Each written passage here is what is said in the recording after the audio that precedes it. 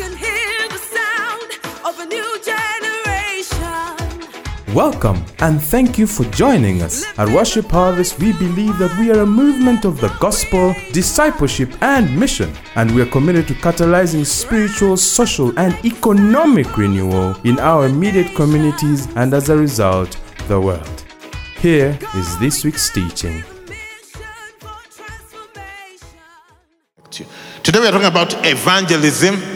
This is Church, episode 6, season 1. And we're talking about evangelism. Isn't it amazing that even during Business Garage, we are talking about evangelism in business, also known as marketing. Okay, so I have little time, so I need to figure out what to do. So here is the main point. No evangelism, no growth. Yeah. In fact, let me make 2 main points. 1, no evangelism, no growth. Yeah. 5 plus 0 equals 5, even with prayer and fasting and tongues.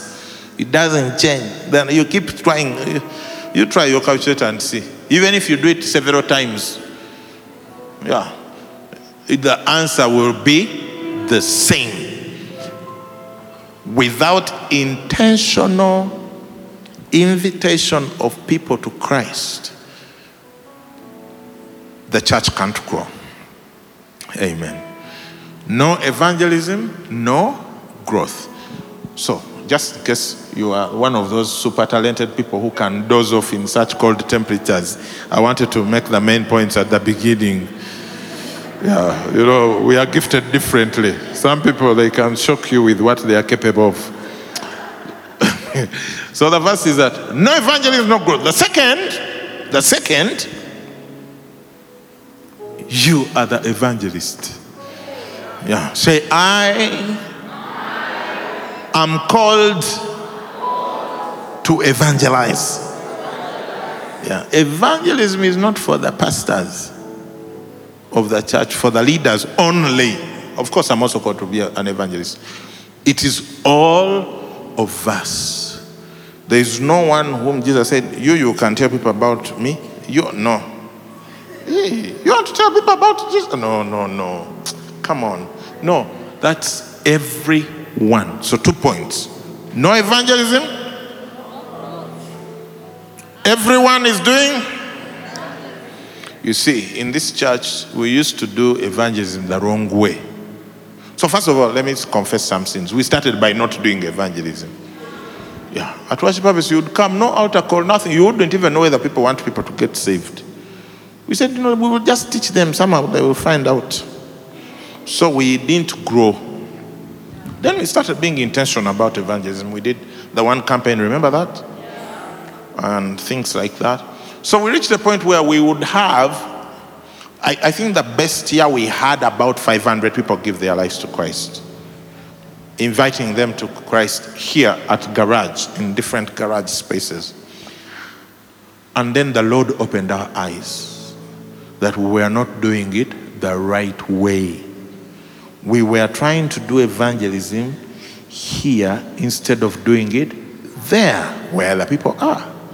And so we commissioned all our missional communities to become our evangelism champions, whereby we asked that every missional community should lead at least one person to Christ a week. From when we adopted that strategy, we have now reached where we are now having more than 500. Let me see, what did we have this week? I told you the number. Yeah, 538. We are now having in the region of 500 salvations a week. Look, you move from 500 a year to 500 a week. That's in the region of 2,000 per month. That's why Worship Harvest is growing. We used to grow very, very slowly. Organic growth, like some of your businesses which don't market. You have organic growth and you're happy. Yeah, you're so happy with the organic growth because you don't know there is something else. And then we started intentional evangelism and being serious about it. Look, from from this time last year when we were about 3,500 attending garage, our garage attendance is now, as of last week, it was 9,700 in less than a year. Because we have shifted the strategy from come, let's tell you about Jesus to we are coming to tell you about Jesus. Am I making sense? We've shifted from come, let's tell you about Jesus to we are coming to tell you about Jesus. You know, imagine a business which only tells people about itself when they come to it. Until all your advertising is internal. Until someone walks through that door, they will not know that you exist. That business can't grow. Now, I'm not talking about your business. I'm just talking about those other businesses of people who think that customers are supposed to discern their existence, somehow bring themselves, even ask, do you sell charcoal? Yes, we sell charcoal. Oh, good. Then they start buying. So when a church operates like that, it can't change the world. Evangelism must be very intentional. And the purpose of this message is that if you're truly a follower of Jesus and you are in this church, by the time I'm done, you should have signed up. There will be no signing up anywhere because that should be everyone. To be actively involved in evangelism. Are you with me? Acts 1:8. Acts 1:8 is a scripture we've come to know and love together. But you shall receive power when the Holy Spirit has come upon you. And you shall be what? Witnesses to me in Jerusalem and in all Judea and Samaria and to the end of the earth. When the Holy Spirit comes upon you, Jesus said, this is the purpose. This is what will happen. What will it become? What will happen? You shall become witnesses. Now, there are so many other expressions and things that happen when the Holy Spirit comes upon people, right? Like in the upper room, they spoke in tongues. In another place, chapter 5, I think, the house shook.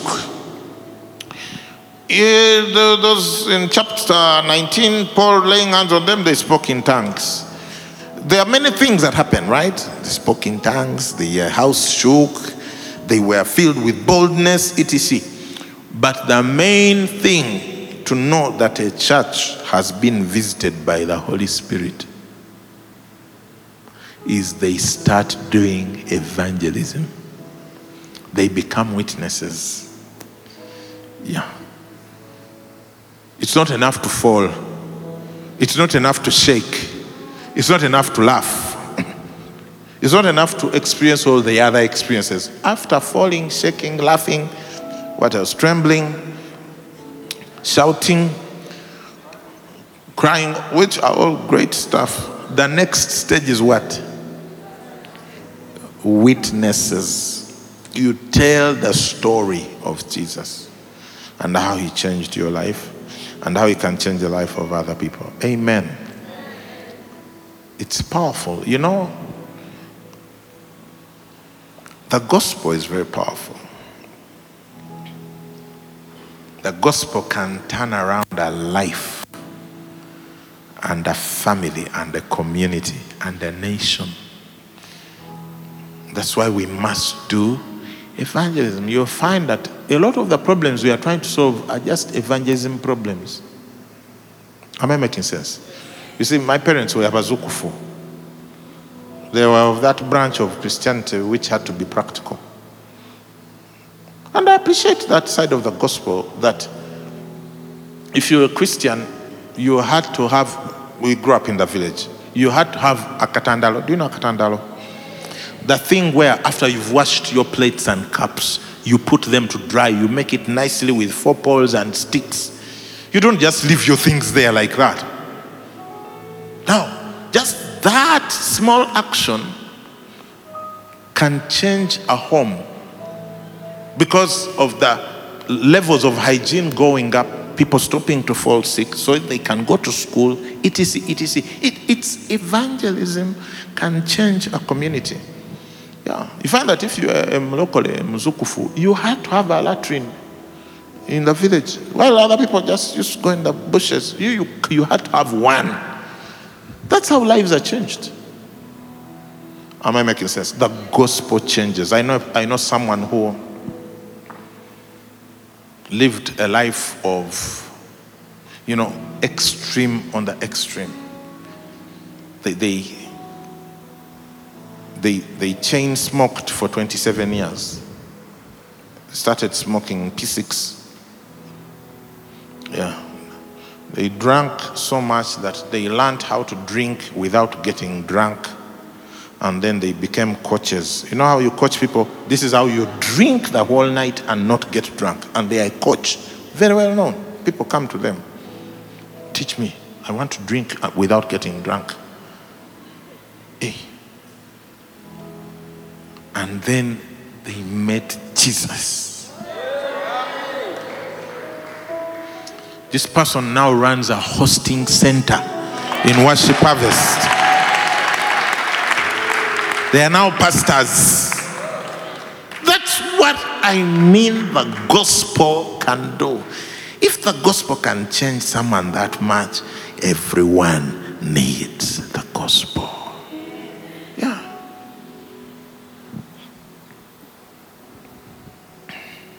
All those men who are beating their wives, they need the gospel. Yeah. Urgently, moreover. Because it changes you inside out. Yeah. Are you with me? The gospel has serious implications, spiritual implications, social implications, economic implications.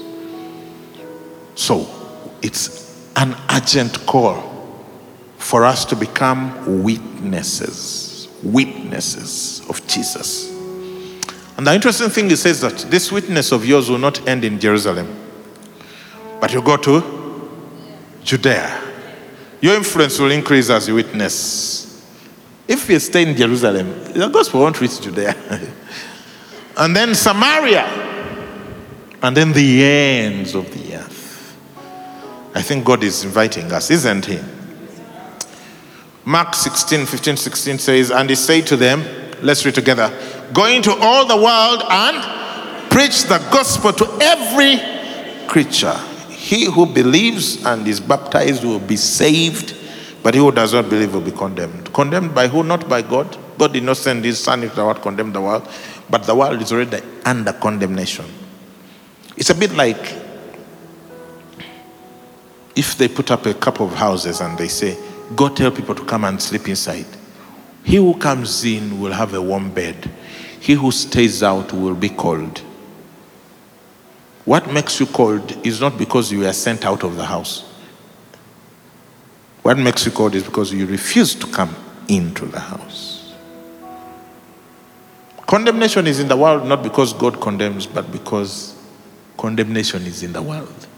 And when you come into Christ, there is therefore now no condemnation to those who are in Christ Jesus. Romans 8:1. Who walk not after the flesh, but after the Spirit.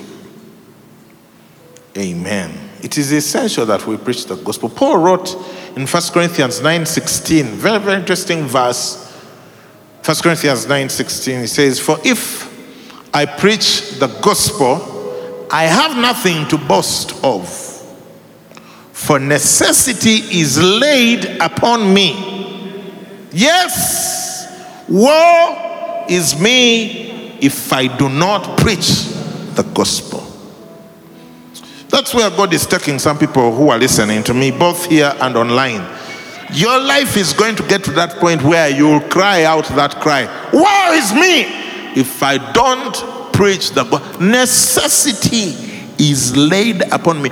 Once you have a revelation of the love of God and the hardness and hardship of the world, and how every single human being is only one step away from stepping out of that extreme situation into extreme love, even you'll be gripped by the conviction that it is necessary. Necessity is laid upon me. Necessity is laid upon me. May you have a revelation of what we are talking about. You see, sometimes when you've been in church too long, you forget how painful it is in the world. We just enjoy. But I want to thank you, Worship Harvest, because you have been responding to this call. You've been going out. You've been inviting people into a relationship with Jesus. You've been inviting them into your missional communities. And people are finding love, like Rona, whose testimony we heard. She's now a pastor. How did it start? She got into a missional community. She got called the next day. People took down her number. We are checking on you. Now she wants to do the same for others. You know, Billy Graham is considered one of the greatest evangelists of all time. But did you know that someone had to preach to Billy Graham? The greatest evangelists of all time that we haven't yet seen are waiting for you to go preach to them. You can lead a person to Christ who can lead 50 million people to Christ. Yeah. You can disciple a person who can disciple 100 million people. Necessity. Once you have the revelation, it ceases to be a thing of should we do this or not. No, necessity. I'm seeing here Joshua Weiswa, who's spearheading the Masaka hosting center. That's called necessity. A man drives to Masaka every Sunday. Why? Yeah, living behind his beautiful wife. I'll see you when I'm back. Hey.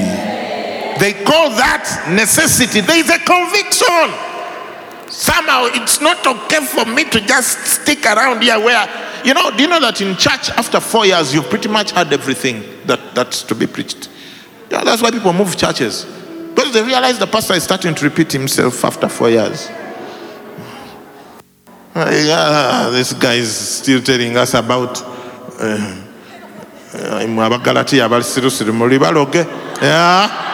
they move on.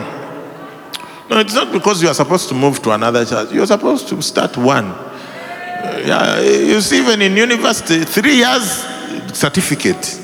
Now go and practice. But in church, it's like teach them to death. Hey!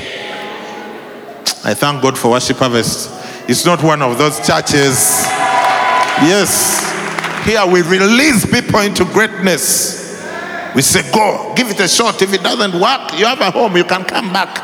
You'll not find when your plastic chair has been taken. It will be here. Yeah, you try that hosting center. If it doesn't work, come back. Your plastic seat is waiting for you. Necessity is laid upon me. I feel like I'm preaching. Are you ready to go? Yeah. Every single person on the earth has someone God has prepared for them to preach the gospel to them. I believe it. I believe that different people have been set up by God to reach different people. And when you don't go out and reach your people, I will reach the ones God set up for me to reach, but yours will not be reached.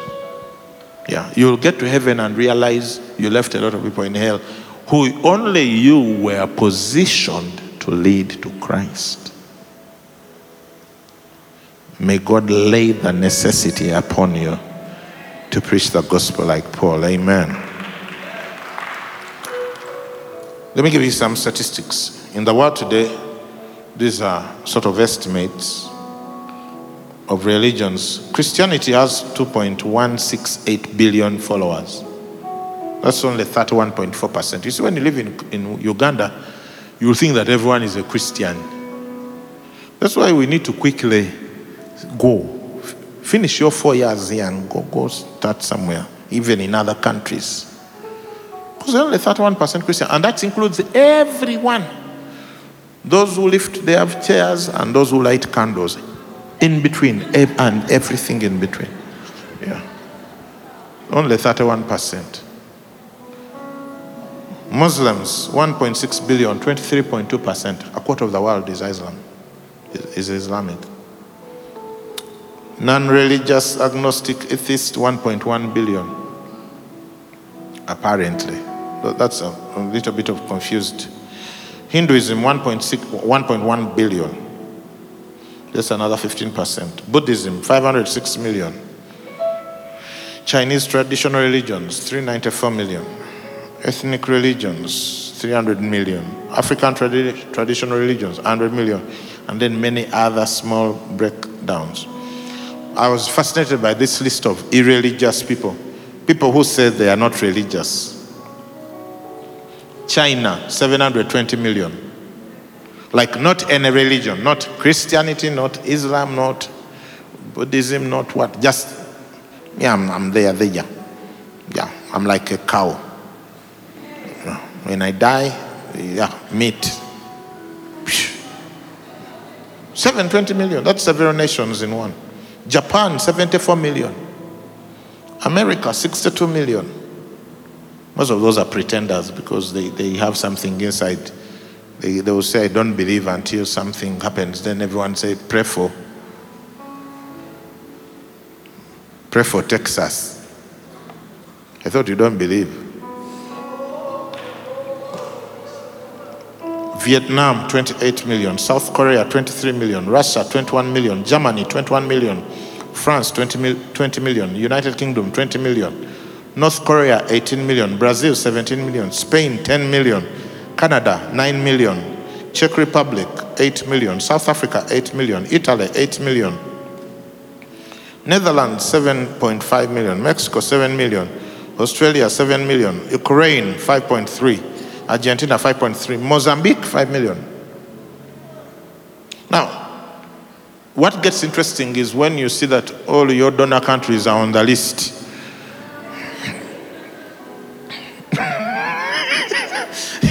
And realize something is about to hit you hard if you don't do something about it now.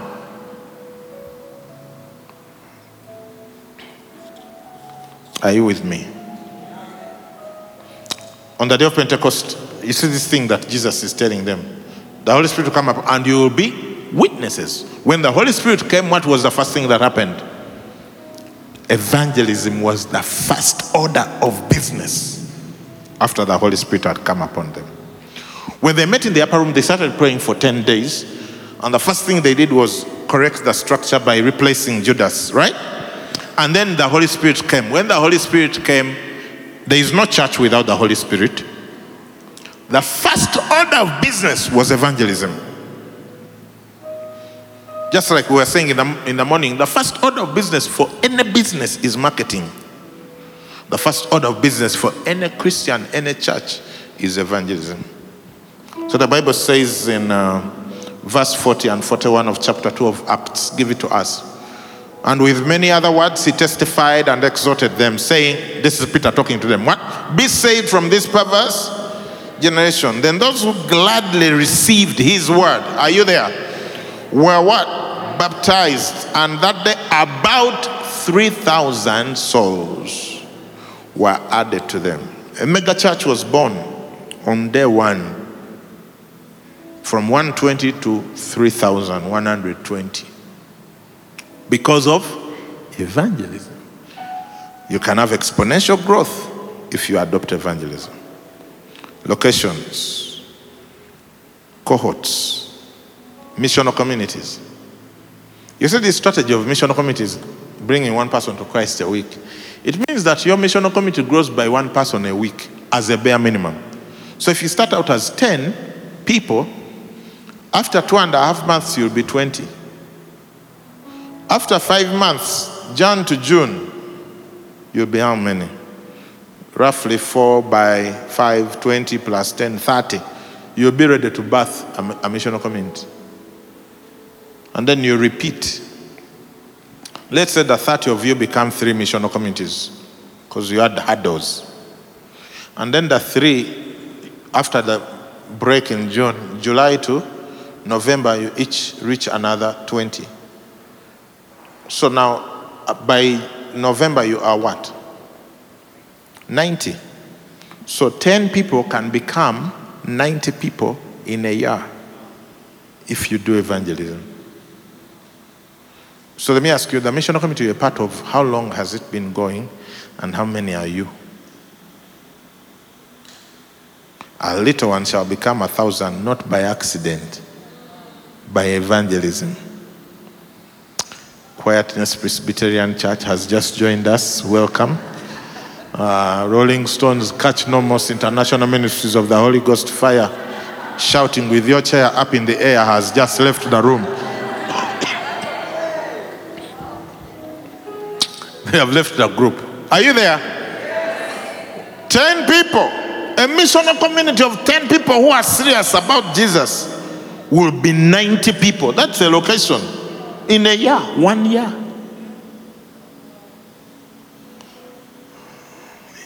Hey, are you with me? It's not complicated. You see, you assume that people don't want to know God. No, they have been told all the wrong things about God.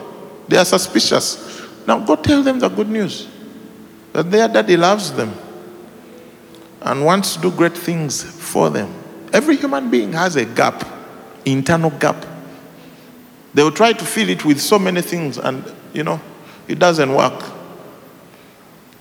Only God can feel that knowing. Okay. GNAWING for those who are wondering. Only God. Only God. So people need the Lord urgently. So life went on. Peter and John went to the temple, healed a crippled man. They were taken into the Sanhedrin. By the time that whole fracas was over, 5,000 people had come to the Lord. Acts 4:4. However, many of those who had the word believed, and the number of men came to about 5,000. Wow. This church now that's a double mega church. It was rapid growth. And then Philip went to Samaria. You see, Jesus had said you'll be what? Witnesses where? Jerusalem, Judea, Samaria, and the uttermost ends of the earth. And we see in the scripture that the first person to crack the Samaria code was Philip. I'm going to tell you something very interesting about Philip. Even as I watch my watch. Very interesting about Philip. Let's read Acts 8:4-8. What does it say? Therefore, those who were scattered went everywhere preaching the word. What happened? They were scattered because first they refused to go. Then persecution came and they had to go. So Philip went to Samaria. Verse 5. Then Philip went down to the city of Samaria and preached Christ to them. You're about to find out something interesting. If I were you, in fact, I would get my interest ears on right now. And the multitudes with one accord, I can't hear you reading, heeded the things spoken by Philip, hearing and seeing the miracles which he did. Next. For unclean spirits crying with a loud voice came out of many who were possessed, and many who were paralyzed and lame were healed. And there was great joy in that city. Now you find that finally the gospel has reached Samaria. The Samaritans were the descendants of the mixture of the northern tribes of Israel and the Assyrians. And so the Jews who were from the south, from the tribe of Judah and Benjamin, they didn't like them because they were mixed. That's why Jesus had issues when he told them, we are going through Samaria. And they're like, what are we going to? You are going through, they are going to stone us. So it was like there was some cultural distance between Judea and Samaria. So Judea was very familiar environment, everything same. Samaria was a little bit different culture, but still with a Jewish heritage. So it wasn't very far culturally, but there was some cultural distance. You know, when you're doing evangelism, there are different cultural distances. When people speak the same language as you, it's different from if you're going to preach in Japan.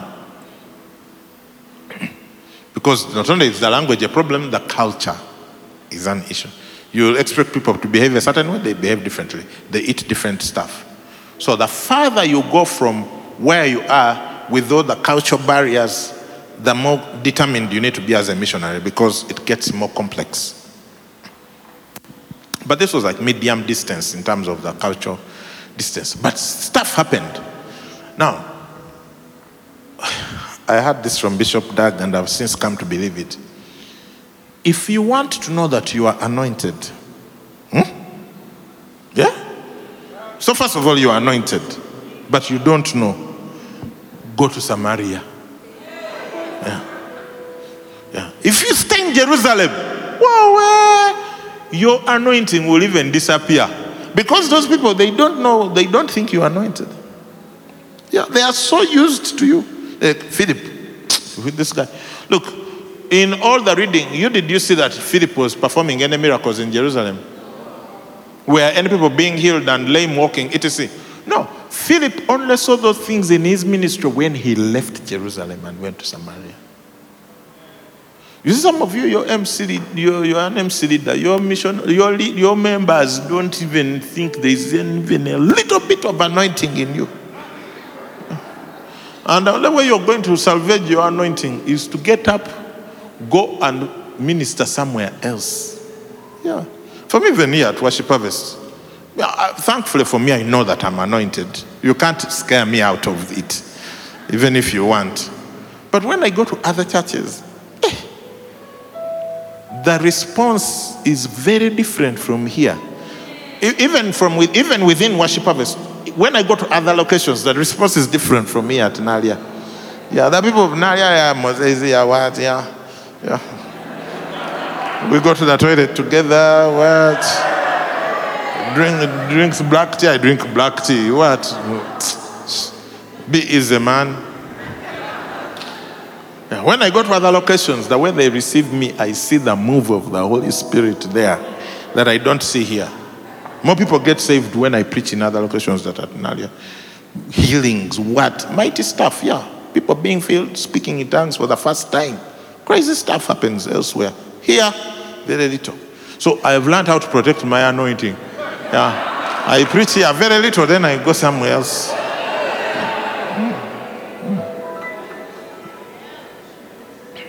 Shekebe. Rababa. Lekosi.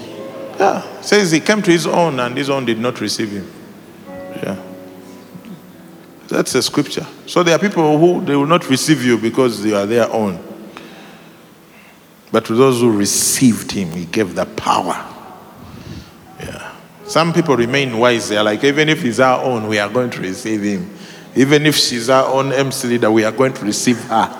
Even if he's our own cohort shepherd, we are going to receive him. So they keep tapping the anointing because they've figured out how to receive people they are used to. But most people don't know how to do it. It's just natural. When you're so used to someone, it's very difficult to receive them as an anointed person. So most people, they only realize what God really put in their lives when they get out of familiar environments. That's the same with you, Kamara. You have to go preach somewhere else. But you have been invited. I'm sure you've seen how things work when you go other places than in your cohort in zone 3. Pastor, that has tickled you the wrong way.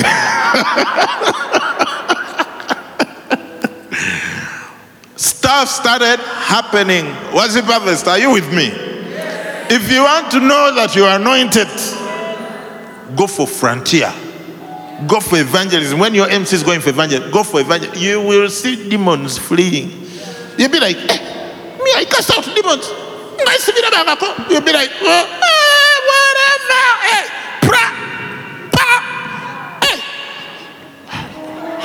Men and brethren, what shall we do? Yeah, you almost want to run to your MC and say, I don't know what to do in that situation. The person is vibrating. You didn't know you were anointed. When you're in familiar environments, get out. Get out! There is greatness in you. There is a ministry in you. Don't let it die by you staying in the same place. Go to Samaria. Yeah, these guys were in a school the other day, right? Didn't you see an awesome response? Do you think if you are here with all these people who think these are our people, you would see the same thing? No. Yeah. We need to go to schools. Every school. Just preach the gospel. Give children hope. Some of them, they've been neglected. They have suffered. They have been abused. They've been told all sorts of wrong things about themselves. When you show up and say, you know what? God loves you. You're awesome. You have a great future. No one is speaking into their lives. We must go. Anointed you, let me tell you. Salvage your anointing. Get up and go. Just go. Buy a loudspeaker. Hey. Are you with me? Yeah. And then Peter went to Cornelius' house, and the gospel now reached the Gentiles as Jesus had predicted. Amen. Okay. 7 ways to do evangelism. Yeah, because I don't want you to leave. I don't want to leave you helpless. They've told us to go. Where do I go? How do I go? With whom do I go? Which do I go? No. 7 ways to do evangelism. The first one is one-on-one. One-on-one evangelism. Okay? In one-on-one evangelism, there are 2 styles. One is stranger. You are there in the taxi and you feel something coming in. You won't settle. Abaruganda mukama yebazibwe. Mbaletera okulamusa okuva ewa Yesu. Omusajja yamponya ebibi.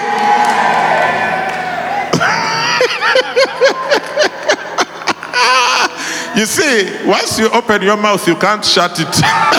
It has begun. You have to go through with it. Yeah, one-on-one. Strangers. God, you just be there, like Philip and the Ethiopian eunuch. God leads you and you just know, I need to talk to this person. I need to find out. And God usually makes a way. He shows you what's going on with the person. Maybe they are worried about something, and God will tell you. Yeah.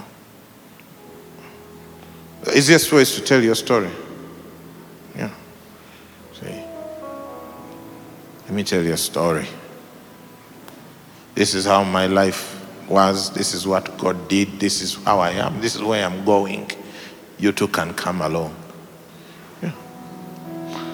The other side of one-on-one is relational evangelism. When you've built the relationship with a person over time and they've seen your character, your way of life, and they're like, I want what you have. Most people who come to Christ are led to Christ this way.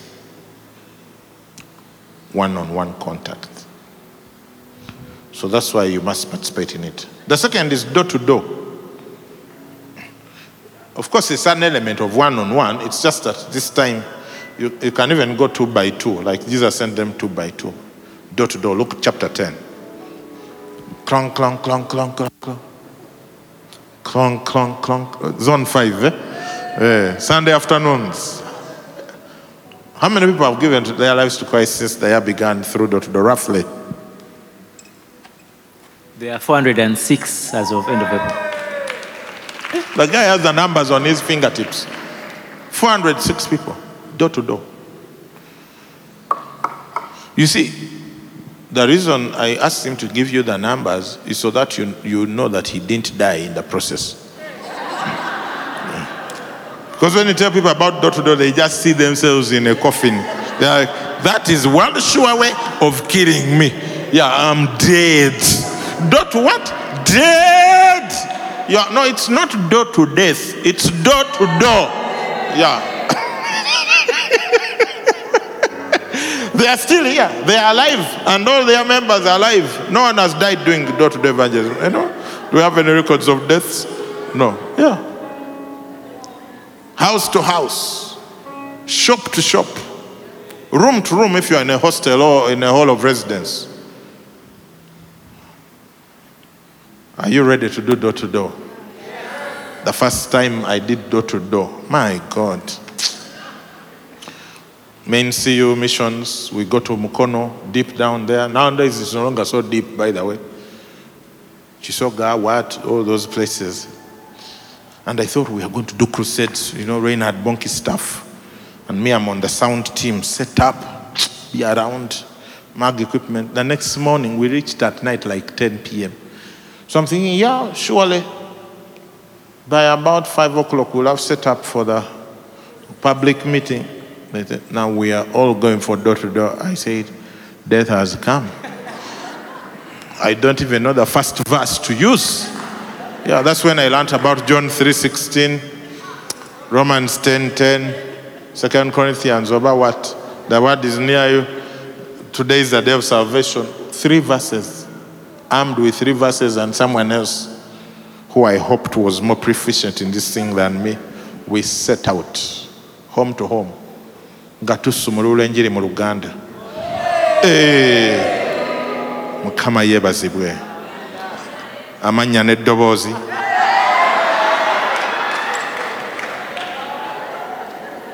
Yeah.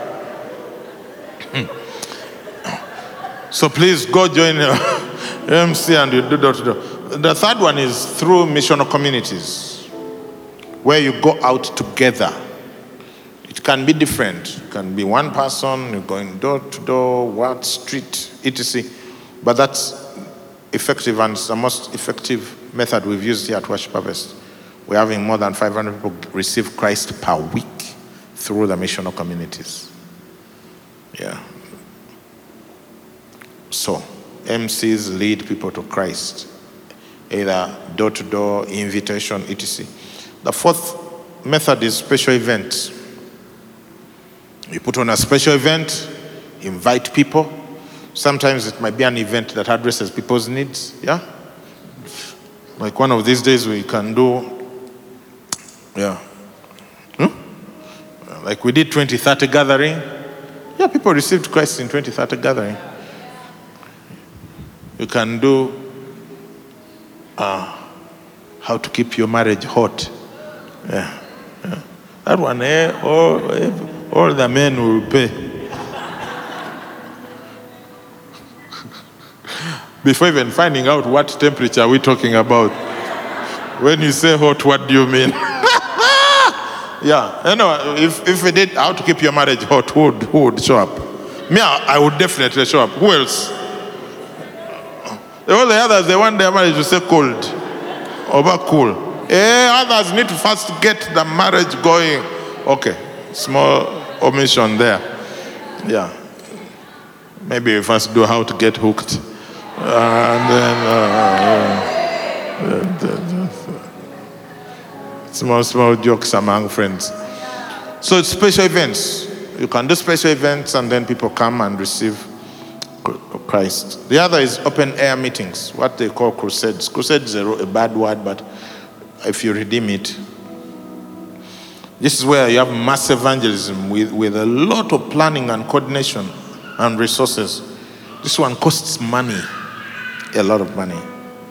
I have a friend who does crusades. It costs him about 250 million each crusade. Yeah, per campaign.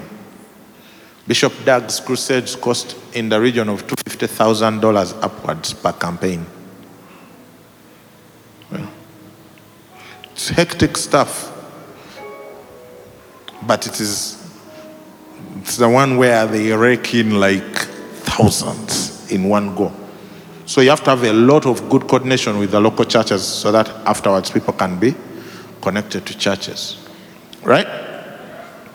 And then there's service evangelism. You just serve people, frontiers. Fix the water, dig the well, etc. And then people say, why are you doing this? Like Jesus. Where is he?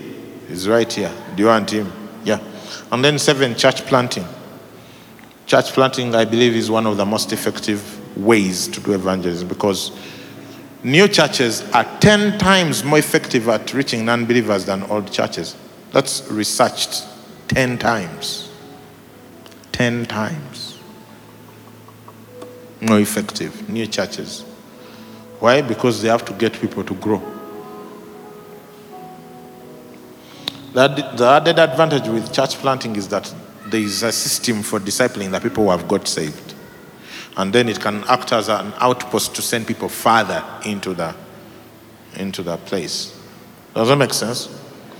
So I don't know which one of these you fancy, but they all are good and they all work. And I like the way Pastor Gerard talked about these. He said, you see, every good army has different kinds of weapons. So don't take your preferred method and you tell the other people theirs doesn't work. No. You need aerial bombing, carpet bombing, surface to air missiles, air to surface, infantry, tanks, armored personnel vehicles. What else? Why are people looking at me like I'm talking about Rolex? Yeah. Submarines, ships, all kinds of what? Weapons. So you can't be armed with only one. They come and tell you, door to door, me, I only do mass evangelism. Mass. We are bombers. We bomb large areas. You can't win the war like that. To take territory, you need different weapons and different methods and strategies. And different people who are well equipped in those different ways. Does it make sense? Yeah. Because as long as we are stuck on only inviting people to Christ at garage, we had very little numbers. We were not winning. Now that we've put in the element of missional committees, which are very adaptive because they can do one-on-one, they can do door-to-door, they can do service evangelism. Some of them are about to start doing crusades. I think actually some people are already doing them. And special events. It looks like we're about to start going somewhere. Amen. Now, let me tell you about Worship Harvest as I close. At Worship Harvest, we mostly do evangelism through missional communities. And that strategy is to have one missional community lead one person to Christ every week. And then invite that person into the missional community. Just like when you go give birth in the hospital, you don't leave the kid in the hospital. You bring them home. Because the person who gets saved is a spiritual baby. You don't leave the spiritual baby out there to be eaten by dogs, aka the devil. You bring them into the missional community and love them and nurture them and teach them to read their Bible, teach them to pray, teach them how to live life until they mature and grow and experience the joy that's in the Lord. Amen. So that's what we do. And our vision, I see a future. I see a future. Can I tell you the future I see? 50,000 missional communities in 1,000 locations. We are well on our way. We are above 400 MCs now. So 50,000 is not out of reach. You see, if you're going to Charlie Wajala, you have to take the first step. However far it feels to you. You see, when you are younger, places look far. Those of us who have been around a bit, we know that there are things that are achievable. Which if I tell you, you'll think, what? Yeah. 50,000 MCs. If we have 50,000 missional communities leading 50,000 people to Christ a week, do you know what's going to happen? A revolution. It's going to be completely mind-blowing change. Because it means that at that stage, if you lead 50,000 people to Christ, even if you said a location is 500 people, those will be 100 locations potentially per week.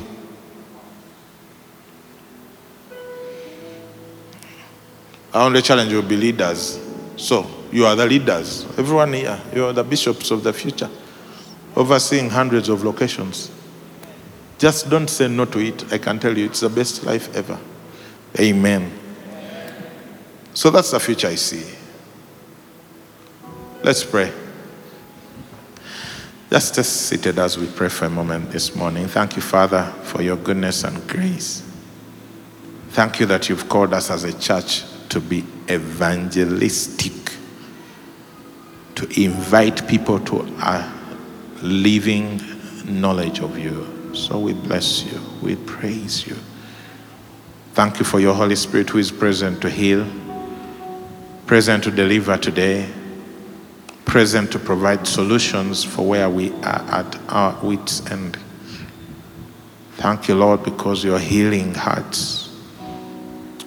Thank you because you're mending brokenness even this morning.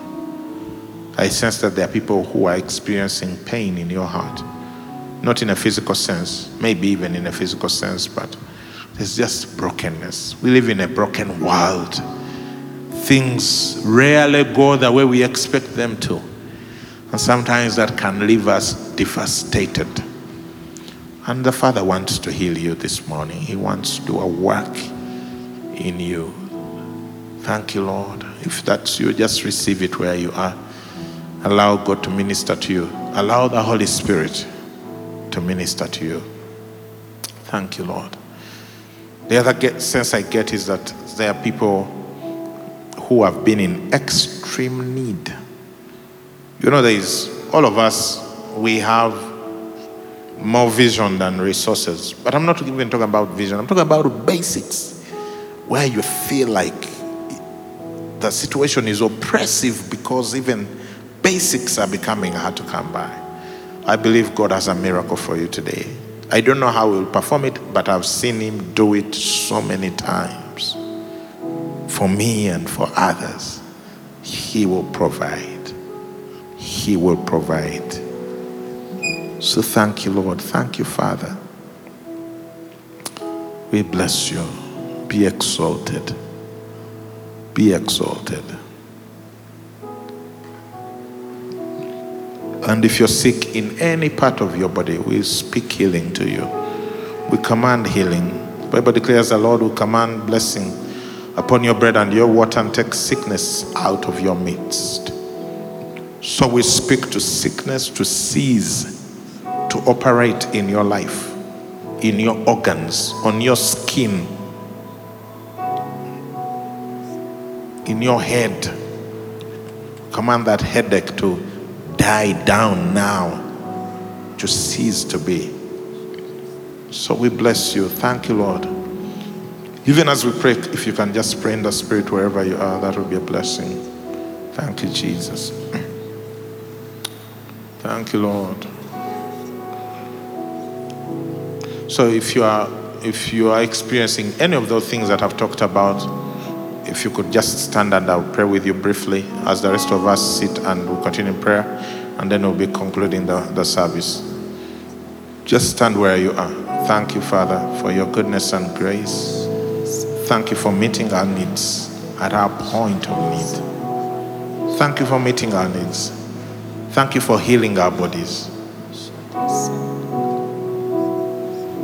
Thank you for healing our pain. Thank you, Lord. We bless you. Thank you for my brothers and sisters, Lord, who might be experiencing any or one of the things I've talked about. I speak blessing over them. Even those of you in other locations and in hosting centers, or even if you're at home and one of the things I've talked about is you, whether at home, at work, just stand where you are as we pray.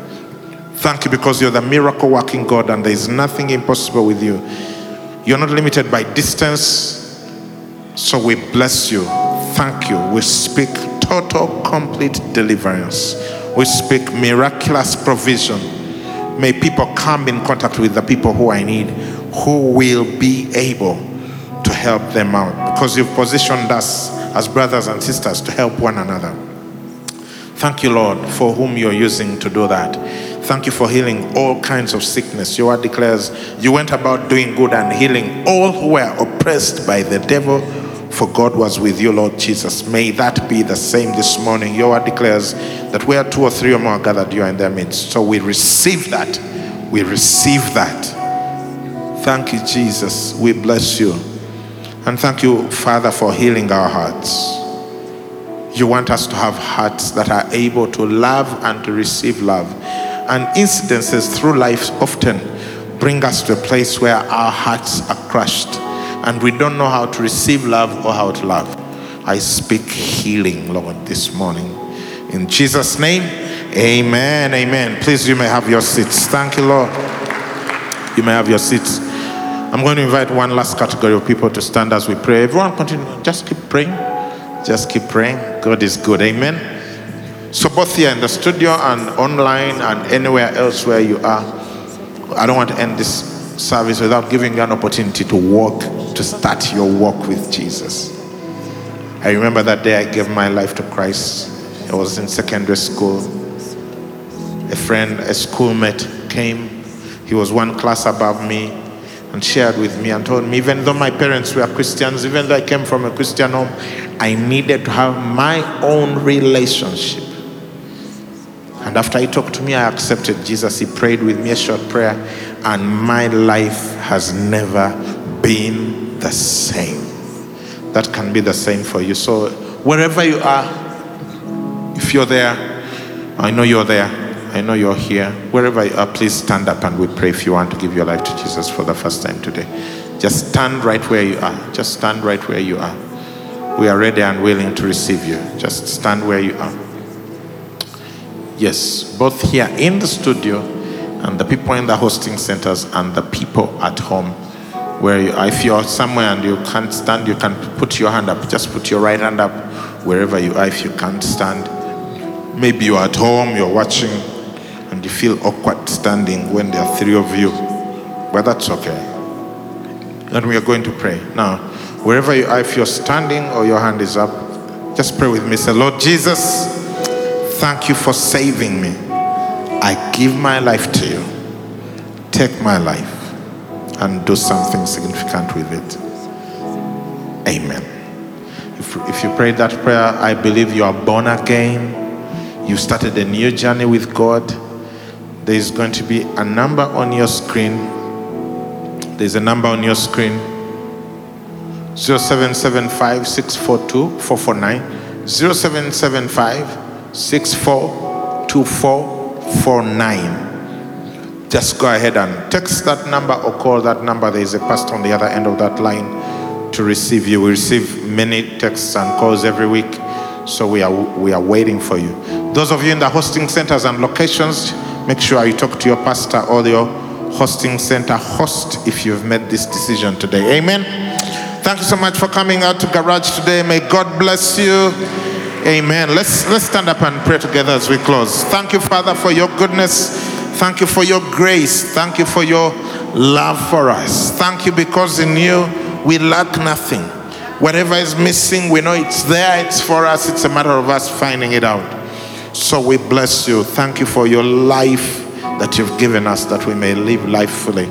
So friends, may God bless you and cause his face to shine on you. May he give you peace. May he reveal himself to you.